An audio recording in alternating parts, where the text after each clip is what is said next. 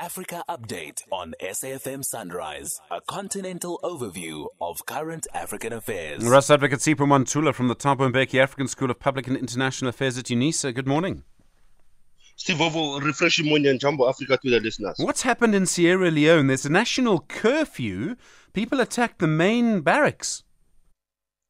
Stephen, remember that since the re-election of President Julius Maada Bio in June, there's been some uncertainties, there have been some tensions in Sierra Leone. This is one of the countries that have went through civil wars for the past 2 decades. Now, what happened over this weekend and even yesterday for even a curfew regulation to have these leaders being arrested for attacking the military barracks? What comes to mind, Stephen, is that others are saying it was an attempted coup, and we know that the West Africa is not immune from these military coups that we have seen since 2020. Now, yesterday we saw how the government have said that they are able to arrest the current situation, the leaders of this attack, because they're called, when you go to the media cable, Stephen, they're using the word they're gunmen. But if you go deeper, it might be the issues of military coup plotters in West Africa. But it appears that Julius Maada Bio is under control in terms of managing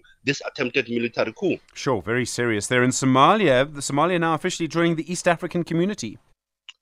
Stephen, interestingly, that you will understand that Somalia has been going through the tough times. If one looks at the population of the Horn of Africa, bringing Somalia, bringing the South Sudan, countries like DRC, Congo, Kenya, Rwanda. Now, Somalia becomes the 8th member state to join the East Africa Community. And for one or two reasons, Stephen, it's all about the issues of economic growth, it's issues of trade, but it's also to deal with the challenges that Somalia has been going through for many years. If one can recall that Somalia was out of this East Africa Community for many years, almost a decade. Now they are back when their president joins the East Africa Community led by the South Sudan in 2023 and 2024. And then in Madagascar, the president, Andre Rajoelina, he gets re-elected. Obviously, there were those boycotts there.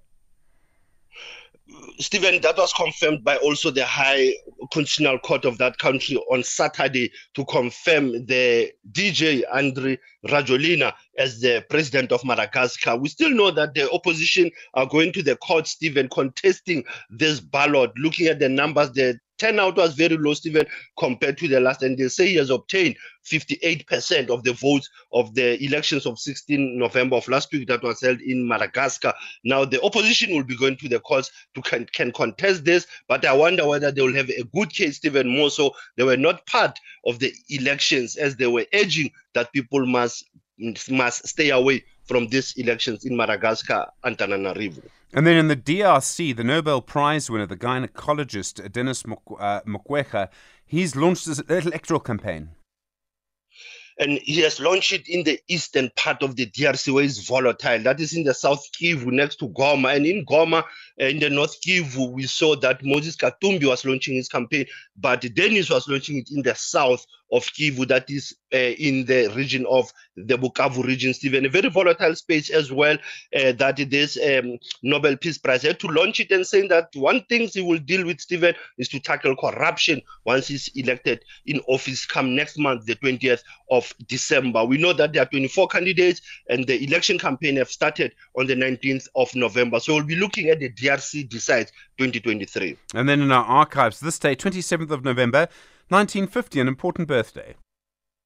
An important birthday to the great woman of this country, a mother of the soil, a daughter of the soil. This is Mayor Olivier Shisane, Stephen. He was once a former Director General in the Health Department under the first president of the country, Nelson Mandela, in 1994, and also a researcher, an intellectual, a person who has shaped many spaces if you look into the public health system in this country, and a woman who stood his ground, Stephen. He went exiled, by the way, Stephen, at some point when he was not allowed to engage on political activism in his country. But when she came back, she was able to plow her knowledge in this country. Hence, we said, happy birthday to Mayor Dr. Olivia Shisane. Asante Sana AGS was still leading the conversation, SAFM. Sipho Mantula, thank you so much. Sipho, of course, back with us tomorrow.